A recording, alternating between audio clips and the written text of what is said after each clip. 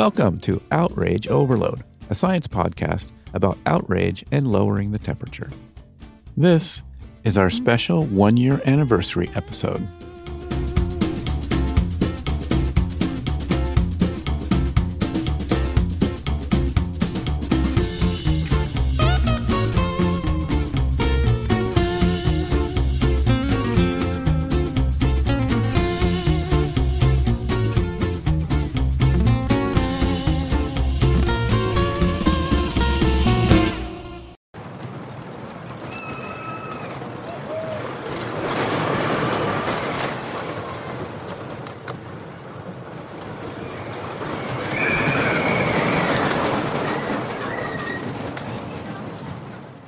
Buckle up, folks. That was year one of Outrage Overload, a wild ride through the political circus, the echo chamber funhouse, and the outrage-fueled tilt-a-whirl of American democracy.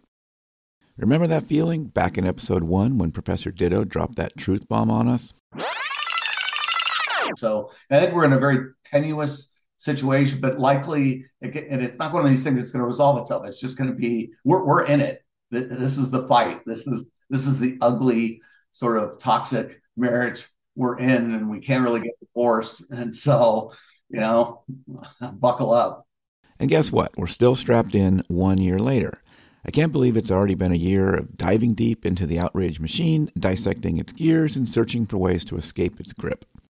Over 40 episodes published with dozens of world-renowned guests. Unbelievable. But we haven't done this alone. This journey has been a community effort. Your questions, your comments, your shared stories have fueled our passion, and together we become this Outrage Overload family. Thank you for being part of it. And to the newbies in the back, welcome to the party. We're a little loud, a little messy, but we're passionate about dissecting the outrage machine and searching for a way out of this political nosedive. So grab a seat and join the conversation. As we celebrate this milestone, it's fitting to revisit the foundation upon which this show was built. Peter Ditto's research on political sectarianism and morality laid the groundwork for many of our discussions. Well, guess what? Peter Ditto is back. He's rejoining us for a victory lap, a chance to reflect on how far we've come, and let's be honest, how much farther we have to go. Before we jump into the interview, I need to talk about something real quick. I often rave about this show being ad-free. Well, that's not some magic trick, folks. It's all thanks to you. Yep, you heard that right. Every episode, every conversation, every ounce of outrage-busting wisdom is fueled by listeners like you. Now, I know what you're thinking, but David, how can you compete with those fancy podcasts with million-dollar sponsorship? Well, let me tell you, there's something way more important than a car commercial in the middle of a deep dive, and that's your ears. Your presence, your engagement, your thoughtful questions, they're what make this show tick. You're not just listeners, you're fellow truth seekers, outrage fighters, and democracy defenders. So when you tune in, when you share an episode, when you leave a thoughtful comment, that, my friends, is the best way to support the show.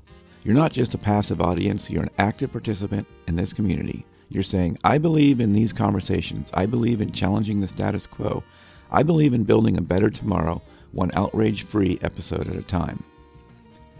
And let me tell you, your engagement, your presence, it means the world. It keeps the fire of curiosity burning, the mics hot with possibility, and the coffee flowing. So from the bottom of my heart, thank you. Thank you for lending your ears, your minds, and your hearts to this experiment. And you're not just listening, you're actively shaping the conversation. And that, my friends, is something to shout about. Now, if you're feeling extra generous and want to help keep the lights on and the coffee pot simmering, then by all means, consider tossing your hat in the virtual tip jar. Every contribution, big or small, shows you're not just listening, you're actively participating. But remember, the most important support is always your presence, your engagement, your voice. So keep listening, keep sharing, keep challenging, and together we'll turn down the volume on outrage and crank up the dial on understanding. So with that, a year later, here we are, Professor Ditto back in the hot seat. Are we still strapped in for the bumpy ride? Or have we somehow managed to escape the toxic marriage and build something, dare I say, healthy? We're about to see if things have gotten better, worse, or just weirder, with Dr. Peter H. Ditto.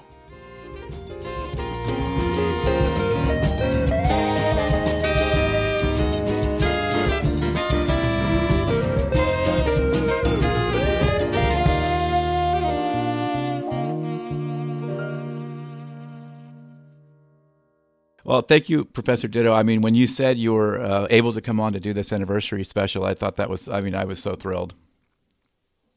Well, it's great to. I'm happy to come back again, and I'm happy to see what's been going on since. Yeah, well, that's cool. So we spoke a little bit, and we talked about that. You mentioned that you were sort of okay if we open to, you were open to some talking about some various different things. So I hope it's okay that I take some liberty with that. Sure. If I don't have an opinion, or actually don't have an informed opinion, I'll let you know.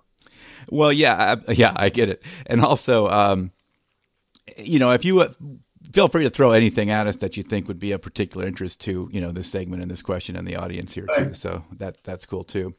Cool. But, so that conversation that we had a year ago, that still kind of holds as a foundation for the podcast. I mean, we talked about, the political sectarianism, as kind of a scientific description of this kind of boiling state that we sort of observe in real life.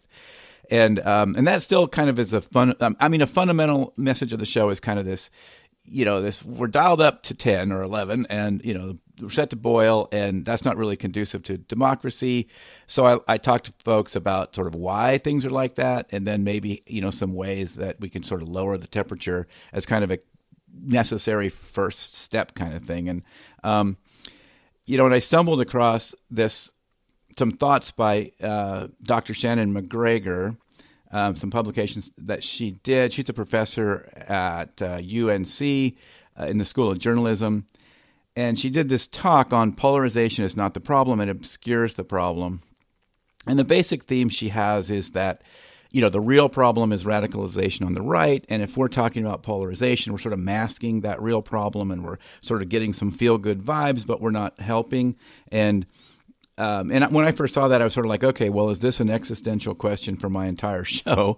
Am I part of the problem by talking about polarization and civil dialogue and that kind of thing?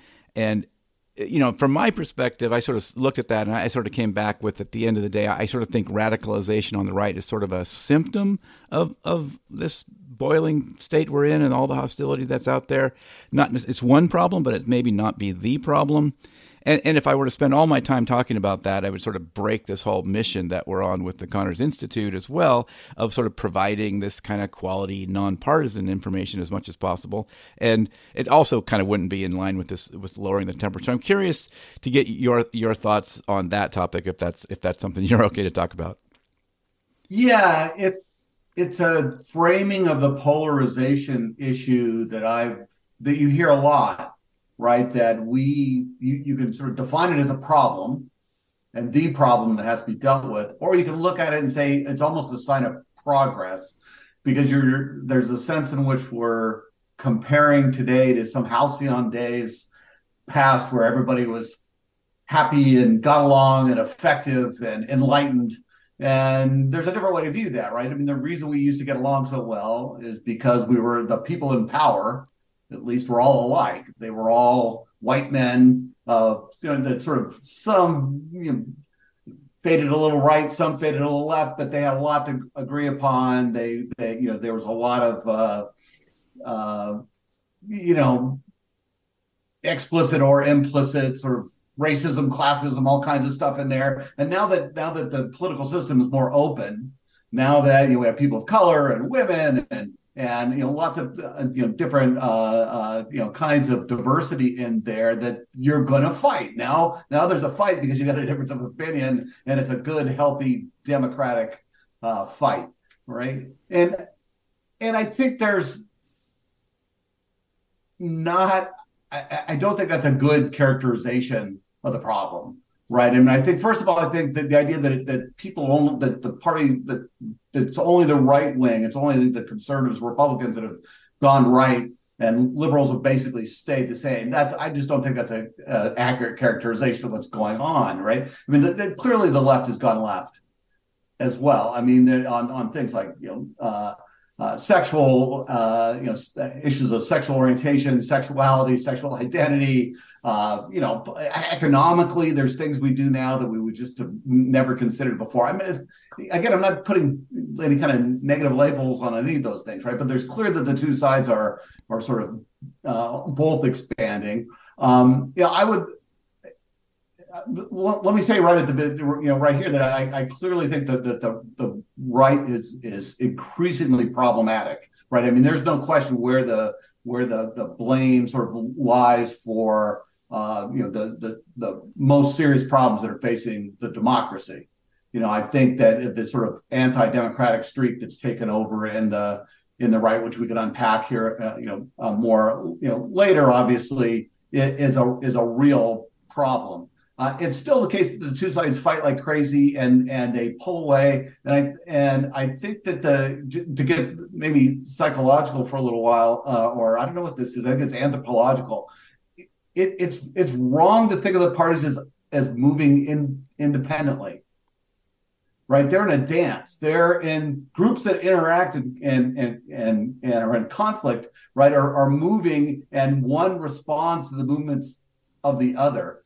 Right, and they do that in a particular way. Right, so and one side goes more extreme, the other side goes more extreme, and it's a term that anthropologists uses, schismogenesis, which is a great word. I love to say it because it's just such a cool word, schismogenesis. But essentially, what it means is that groups very often define themselves against each other. So if I decide that I hate you and your group, and you guys like chocolate ice cream, right? And I think you're all moral reprobates, and I really don't like it. Well, I'm going to decide, well, there must be something wrong with chocolate ice cream, and I really prefer vanilla. And vanilla is really the best kind of ice cream, clearly the moral kind of ice cream to have, right? And so, and my choices, as much as if I conform to what you wanted, my choice is constrained by what the other side does, right? So we're just picking against each other, and it's not an accident that we sort of end up as almost like mirror images of each other, where the things one side hates, the other side likes, right? And you could see them sort of carving their opinions kind of against each other, right? And so so just as a sort of mechanistic, sort of psychological issue, the two sides. On both sides are involved. They're both operating. If you want to put moral blame on one side or the other, right? I mean, I think sort of more the moral blame goes on the right because of this anti-democratic streak and this sort of systematic divorcement from reality in some ways. That clearly sort of falls on one side, but. I still think, again, polarization still outrage is. There's no question there's outrage. There's no question there's polarization. I think your topic is safe. Well, yeah. Well, and there's no question that there's this affective type, that we really dislike each other, right? Regardless of issue polarization, we really, like you say, we're determined to find what the other person thinks and think the opposite thing, kind of thing, right? And we see this with this presidential election heating up. There was a Brookings Institute study that recently came out, and and one of the questions they had was, if the other party wins, if the other candidate wins, the other presidential candidate wins, then that will be the end of democracy. And both sides rated quite highly on that. I think Democrats were about 75%, but Republicans were right there at 60 something, and even independents were up there. So it's like we all think that. And if we're going into these things with those stakes, it's no wonder we don't see more violence, right? Yeah, I mean, that's the way we've done it for a million years. That's what people do, right? I mean, as I always say, democracy, and particularly, multicultural democracy, is an evolutionary uphill putt, right? I mean, we're not built that way. We are built to split up into little groups. All of our intuitions, our instincts, split up into groups of people who basically look like us and probably are related to us because that's why they look like us, right? And kind of compete against these other groups. It's just we're not built to stare at, to listen to people who don't look like us and don't share our morals and find some middle ground with them. It's a real challenge for people, and I think it's good to understand that. Sort of how difficult the task, it really is the American experiment. It's just, so let's see, can we really kind of override all these natural groupie tendencies and find a way to get along with each other, right? Even as hard as it is, and as mad as we get at each other, and when you just think somebody's really, really wrong about abortion or gender stuff and whatever. People get really worked up about these things, and but you got to somehow honor their willingness to talk, be civil, all those things. It is that's what keeps me up at night. I think is how tenuous this whole thing really is. And a couple hundred years isn't really all that long in the big scheme of things. We're a pretty new civilization. And so, yeah. And well, like you say, these instincts are so powerful. Instincts, for lack of a better scientific word, are just like so powerful. Like to overcome it, you have to. It's training. It's this. You're actively doing that. Like it's so easy just to snap back to those irrational ways of doing it. And we all think we're the rational one, right? And everybody else is irrational. Yeah, it's because the things that come to you intuitively seem obvious, right? Just that's and it's so powerful. You feel like, my goodness, how you can't possibly see this differently than I see it unless you're a terrible person, right? Because it's so clear what a good person would think about in this situation, and that's right. And there's just lots of problems with that because almost nothing's like that. Justice isn't like that at all. Right. I mean, there's almost always multiple ways to construe sort of what the just thing is to do, but people pick the one they like, they believe in it, and they go forward. We see that again really clearly in the Middle East right now, where the two sides and this is a really generic issue where people decide on what's just based on either what just happened now or what's happened in the past, right? And so, the Israeli sort of view, right, is that the only thing that matters really is what happened, the Hamas attack. That was immoral, that was wrong, and we're just to respond. From the Palestinian standpoint, it's no, you have to think about the past. It's not just this. It's that this was some kind of retribution for past wrongs, and so what's just is for you to not do that and to honor this thing. And so people and everybody thinks they've got justice on their side. It's exactly the same structure as affirmative action.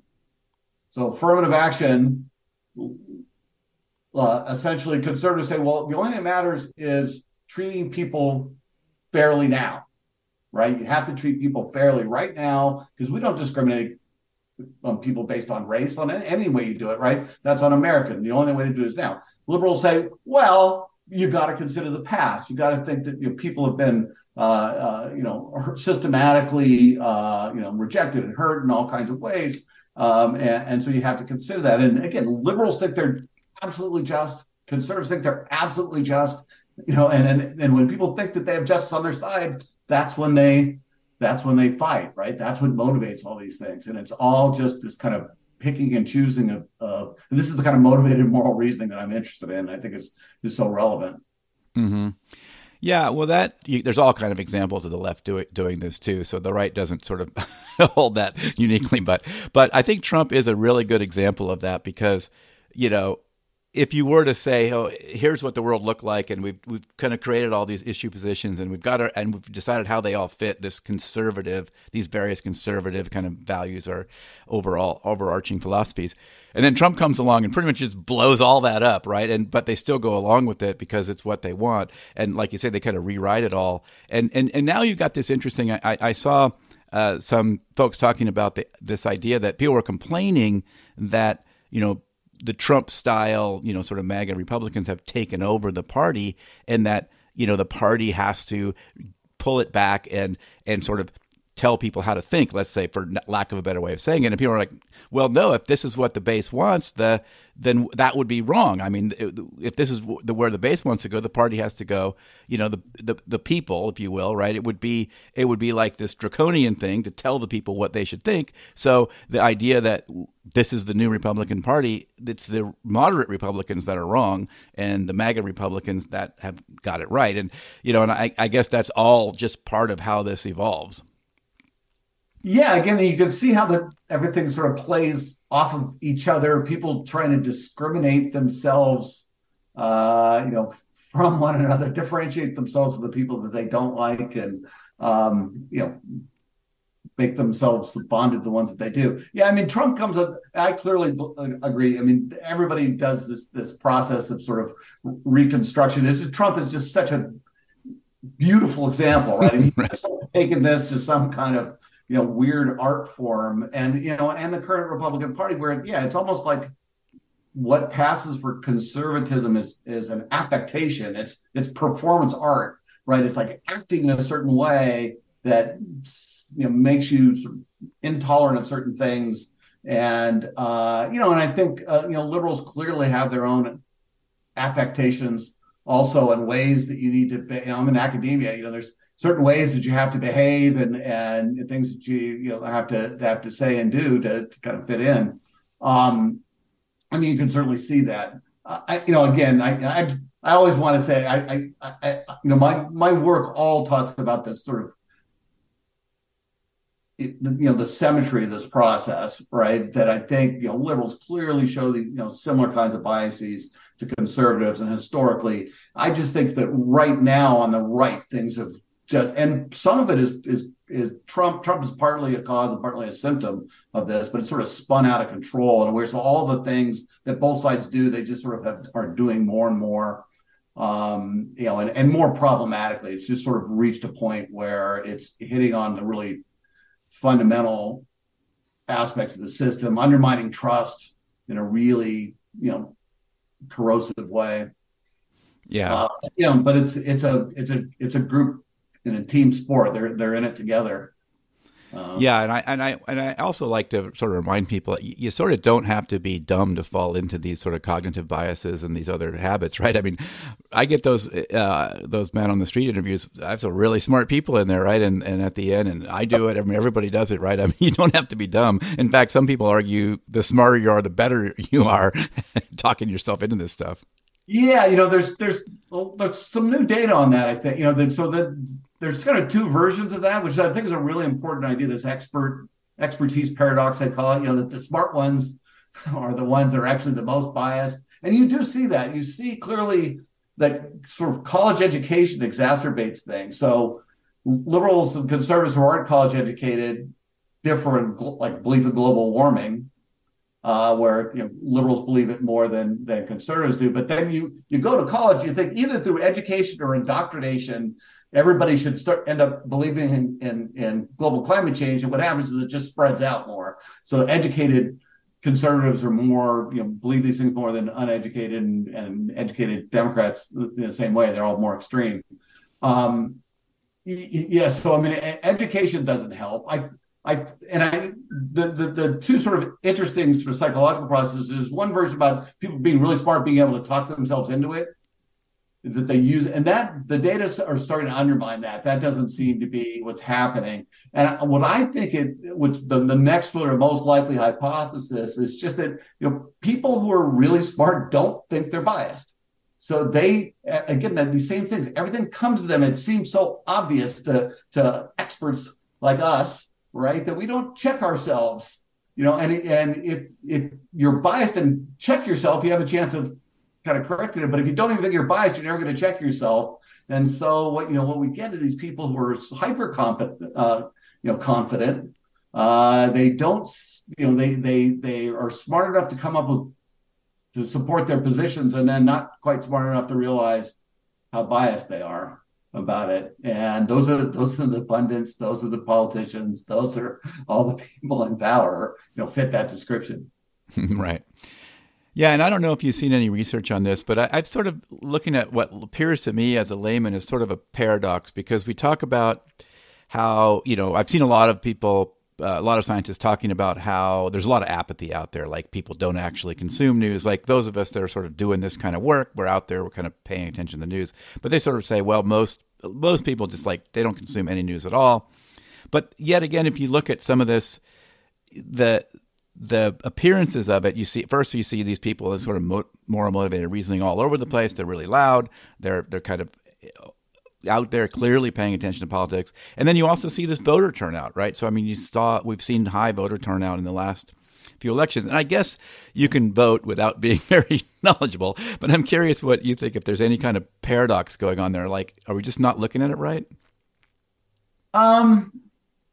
You know, I think what you really sort of zeroed in on, or I guess what I want to zero in on too, is that, I think information is the problem, the information environment that we're in.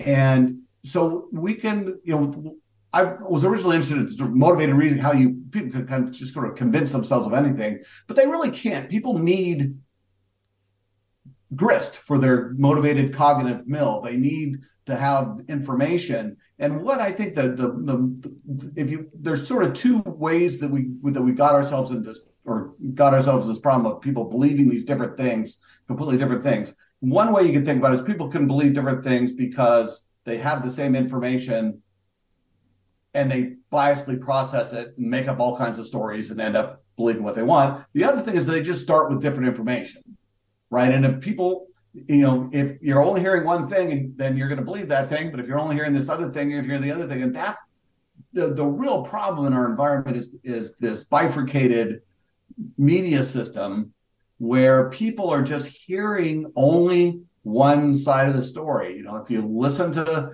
Fox News, it's there's lots of skepticism about global climate change and about support for Trump in various ways.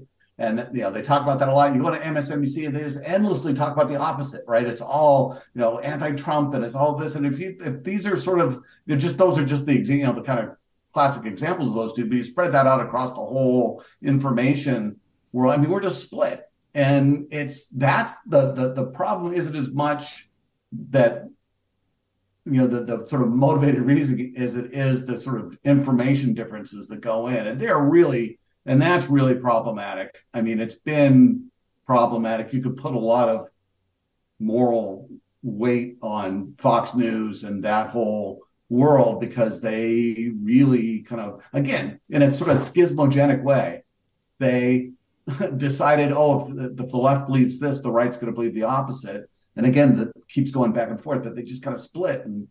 So we have these different information worlds. You see it now where things like Biden, economic record seems pretty good, but nobody thinks that the economy is going well. And, people are really, a lot of support for Trump. Has all these indictments. It's just like people are listening to different kinds of information and coming to different kinds of conclusions. Yeah. And that's a real problem for democracy. I mean, yeah, well, I think a lot of people on the right would say, you can also blame the MSNBCs and some of the others who have reported maybe maybe they didn't flat out lie, and many on the right would say they did, but there's situations where maybe they left some stuff out and are giving a skewed version of the picture too. Absolutely, and they're obsessed with it too. I mean, they to the extent that you don't hear about certain Trump problems on one side, you hear about them endlessly on the other, and so it just ends up that people have very different impressions about what's happening, and that leads to a lot of fighting. Yeah, and the headlines that sort of leave out a lot, even sometimes even like the larger newspapers, that they're still doing journalism and all that. But when it comes to the headlines, it can get a little suspicious, right? If you read the article, it's usually pretty close to reality. But sometimes if all you read is that headline, you might walk away with a way different picture of things. And I think the other piece there is and that gets back to something you said before, is this whole trust thing. I mean, this is a big challenge that we've got now, is that, the numbers for who trusts, the media or regular, mainstream, quote unquote, mainstream news, those numbers have just plummeted. And so then people are turning to all these alternatives. And it's always a funny thing to me that, like, the New York Times or even the Wall Street Journal, if you lean right, they're not good, but I'll trust this funky website from a former Soviet bloc country or something. Like, it's so weird to me that this trust issue is huge now. Yeah, and it's really systemic, right? So, I mean, people have lost trust in government and the courts and politicians and science and medicine and, and each other, right? So general interpersonal trust has gone down.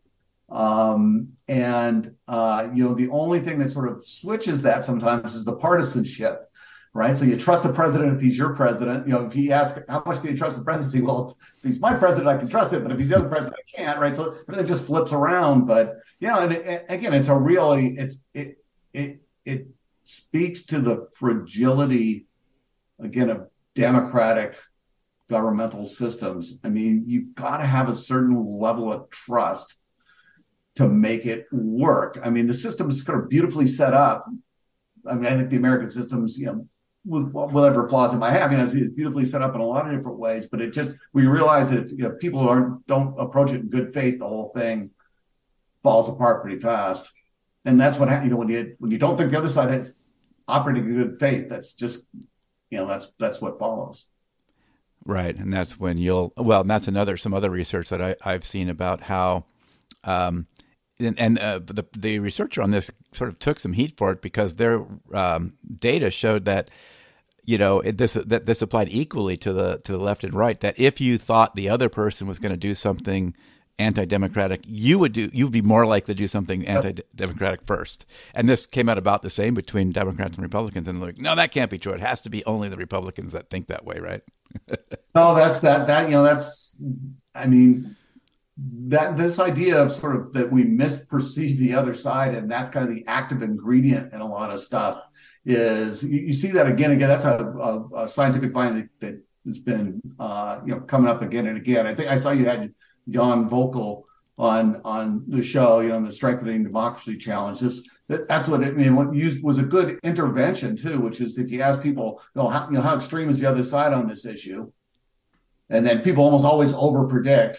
And there's a tendency again for Democrats to overpredict more than Republicans, and that's been a very consistent tendency since the early studies that did this, maybe even 20 years ago, kind of found this. That kind of Republicans live in a democratic world in a sense and have more friends, and Democrats sometimes are more separated. But again, you overpredict, and if you correct that overprediction, things get better. So there's a real sense in which, I like to call it political shadow boxing. I mean, we're fighting an enemy that's different than the one we really have, and much more extreme and much more negative, right? And that's who we think we're fighting against. We're fighting against the most extreme version of the other side, but a lot of the other side isn't like that at all. And if we understand that, we start to act a little better, and things start to go a little better. Mm-hmm.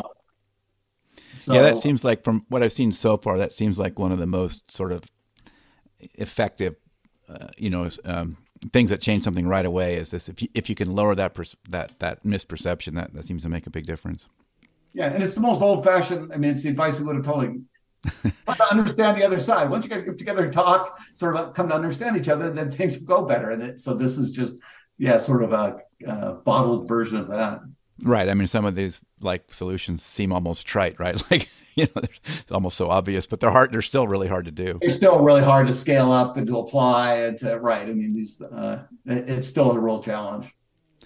Yeah. So you've cited a couple of things, but I'm wondering if anything else of research since we spoke last sort of just really jumps out at you as something that would be, kind of related to what we're talking about and kind of important for the audience to know about.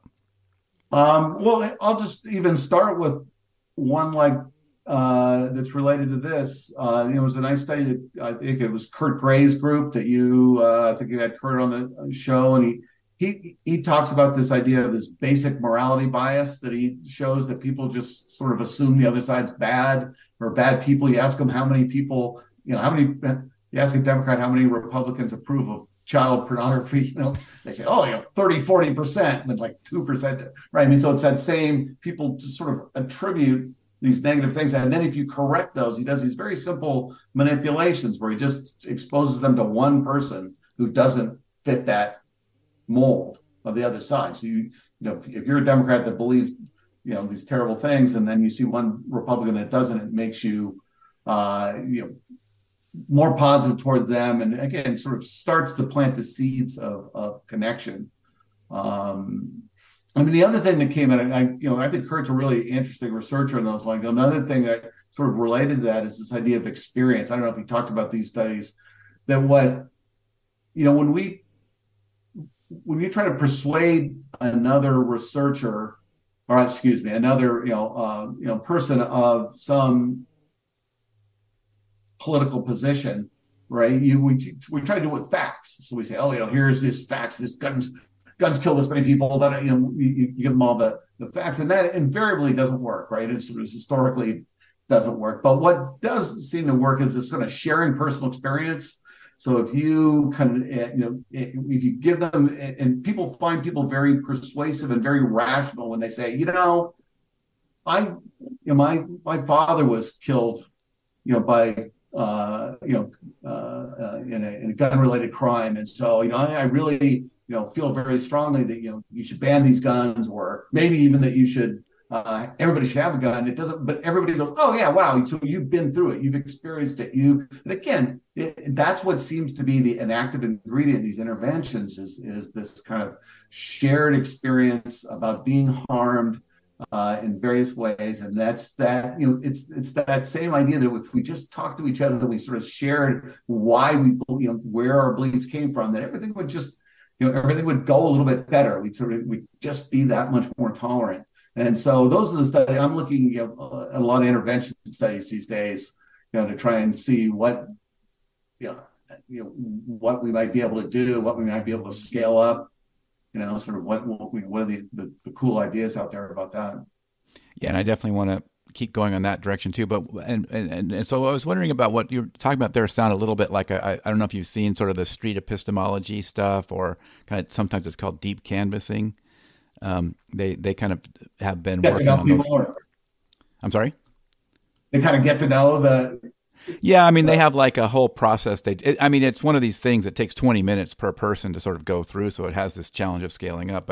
But yeah, I mean, it's this whole kind of idea that, yeah, you may not be able to move a needle all the way to sort of someone agree with you, but you might be able to move that needle a little bit by kind of going through that process and listening and kind of then and echoing it back and some of those kind of things. They have a sort of a rhetorical scheme that they use. I was just curious if you had stumbled into any of that research. No, but it sounds great. I mean, agreement isn't the goal. Right. It's tolerant. I say that all the time. Like people think, everyone thinks I'm trying to bring everybody to some, center position. Like I put some kind of centrist model on a pedestal. All we're really talking about is disagreeing better, right?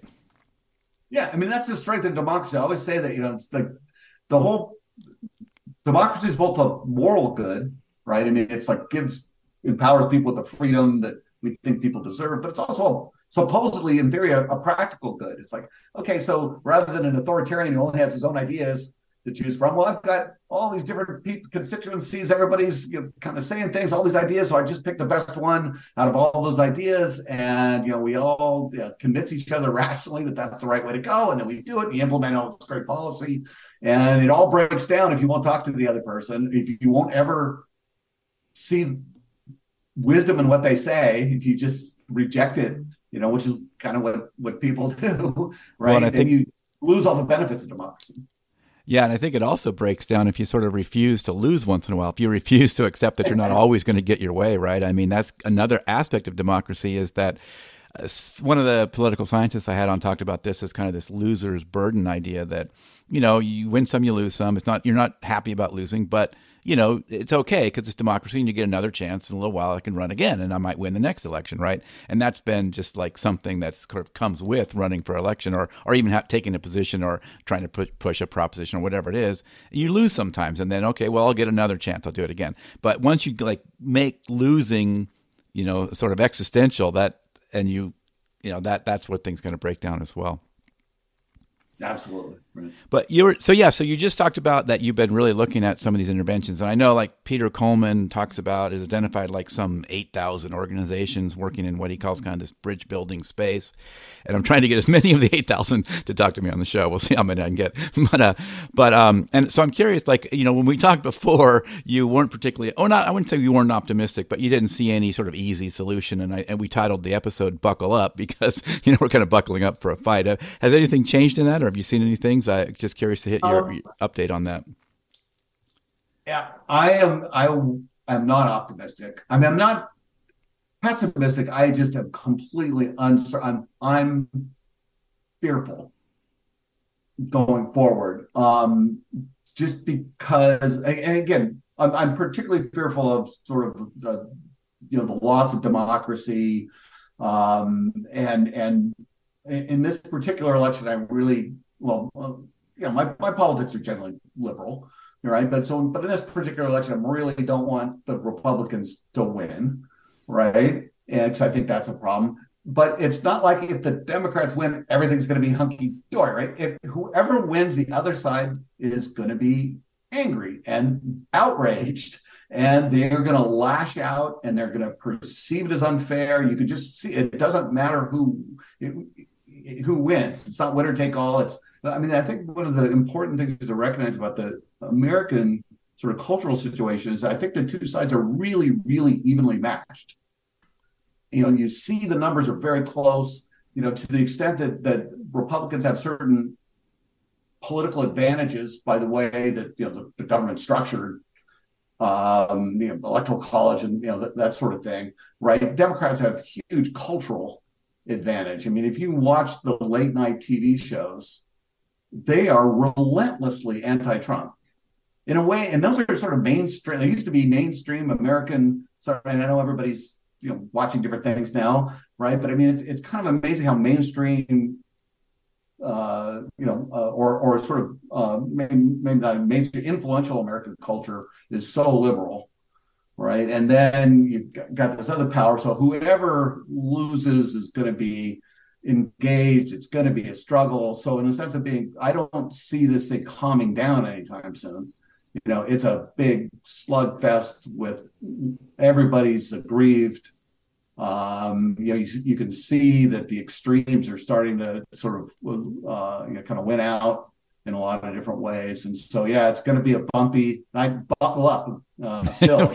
Still keep the belt on. It's going to be a bumpy couple of years. Could veer real bad. It could, just be bumpy. But it's not going to be. I don't think there's a kumbaya moment that I see in the near future. Yeah, well, I'll say that the one of the guests I had on, David McCraney, was sort of talking about maybe there could be that cascading effect that, like, if a few people go and then it kind of builds and builds and builds. So that's one maybe hope out there, maybe the spark of light that might happen. And I do think, and I think we mentioned this before, I do think there is a desire for it among, people talk about this exhausted majority and some other things. I do think people are kind of getting a little tired of it. And I think we've also talked about how at the same time they sort of participate in it. Yeah, the line between politics and entertainment is blurred, considerably. It's fun. It's Trump certainly made it interesting, right? He was an interesting. If you were writing a play, you'd want a character like that in there, and so politics when it goes well is pretty boring. So, yeah, well, in some sense, our life is kind of boring, right? Because it's not that bad. Like, we really want to make it terrible. And so we sort of Freud's narcissism of small things kind of thing. We just want to find stuff to fight over. I think that's a really good analogy. And I would say that we're kind of, Americans for the most part, right, are kind of fat and happy. And, we've been in a safe political environment, however problematic, ours is. It's just, dramatically better than many other places. And everybody's pretty comfortable. Generally, so now you could maybe you want to get a little conflict. You want to get a little, wrestling is, I guess, what it seems like. Yeah, you want a little pro wrestling in our lives. Yeah. Well, Professor Ditto, I really appreciate you coming on the show. I really enjoyed speaking with you, and I thank you again for helping us out with this anniversary episode. I think I'm just thrilled with it. Well, thank you, and good luck going forward. Keep up the good work. Well, thank you so much.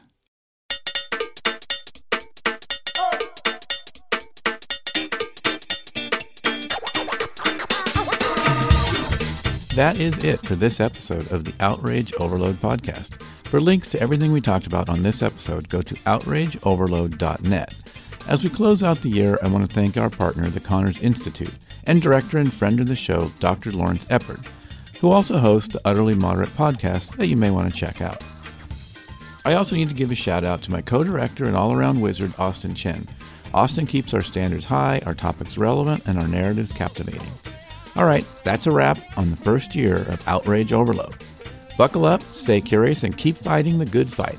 And of course, join us again to continue the journey.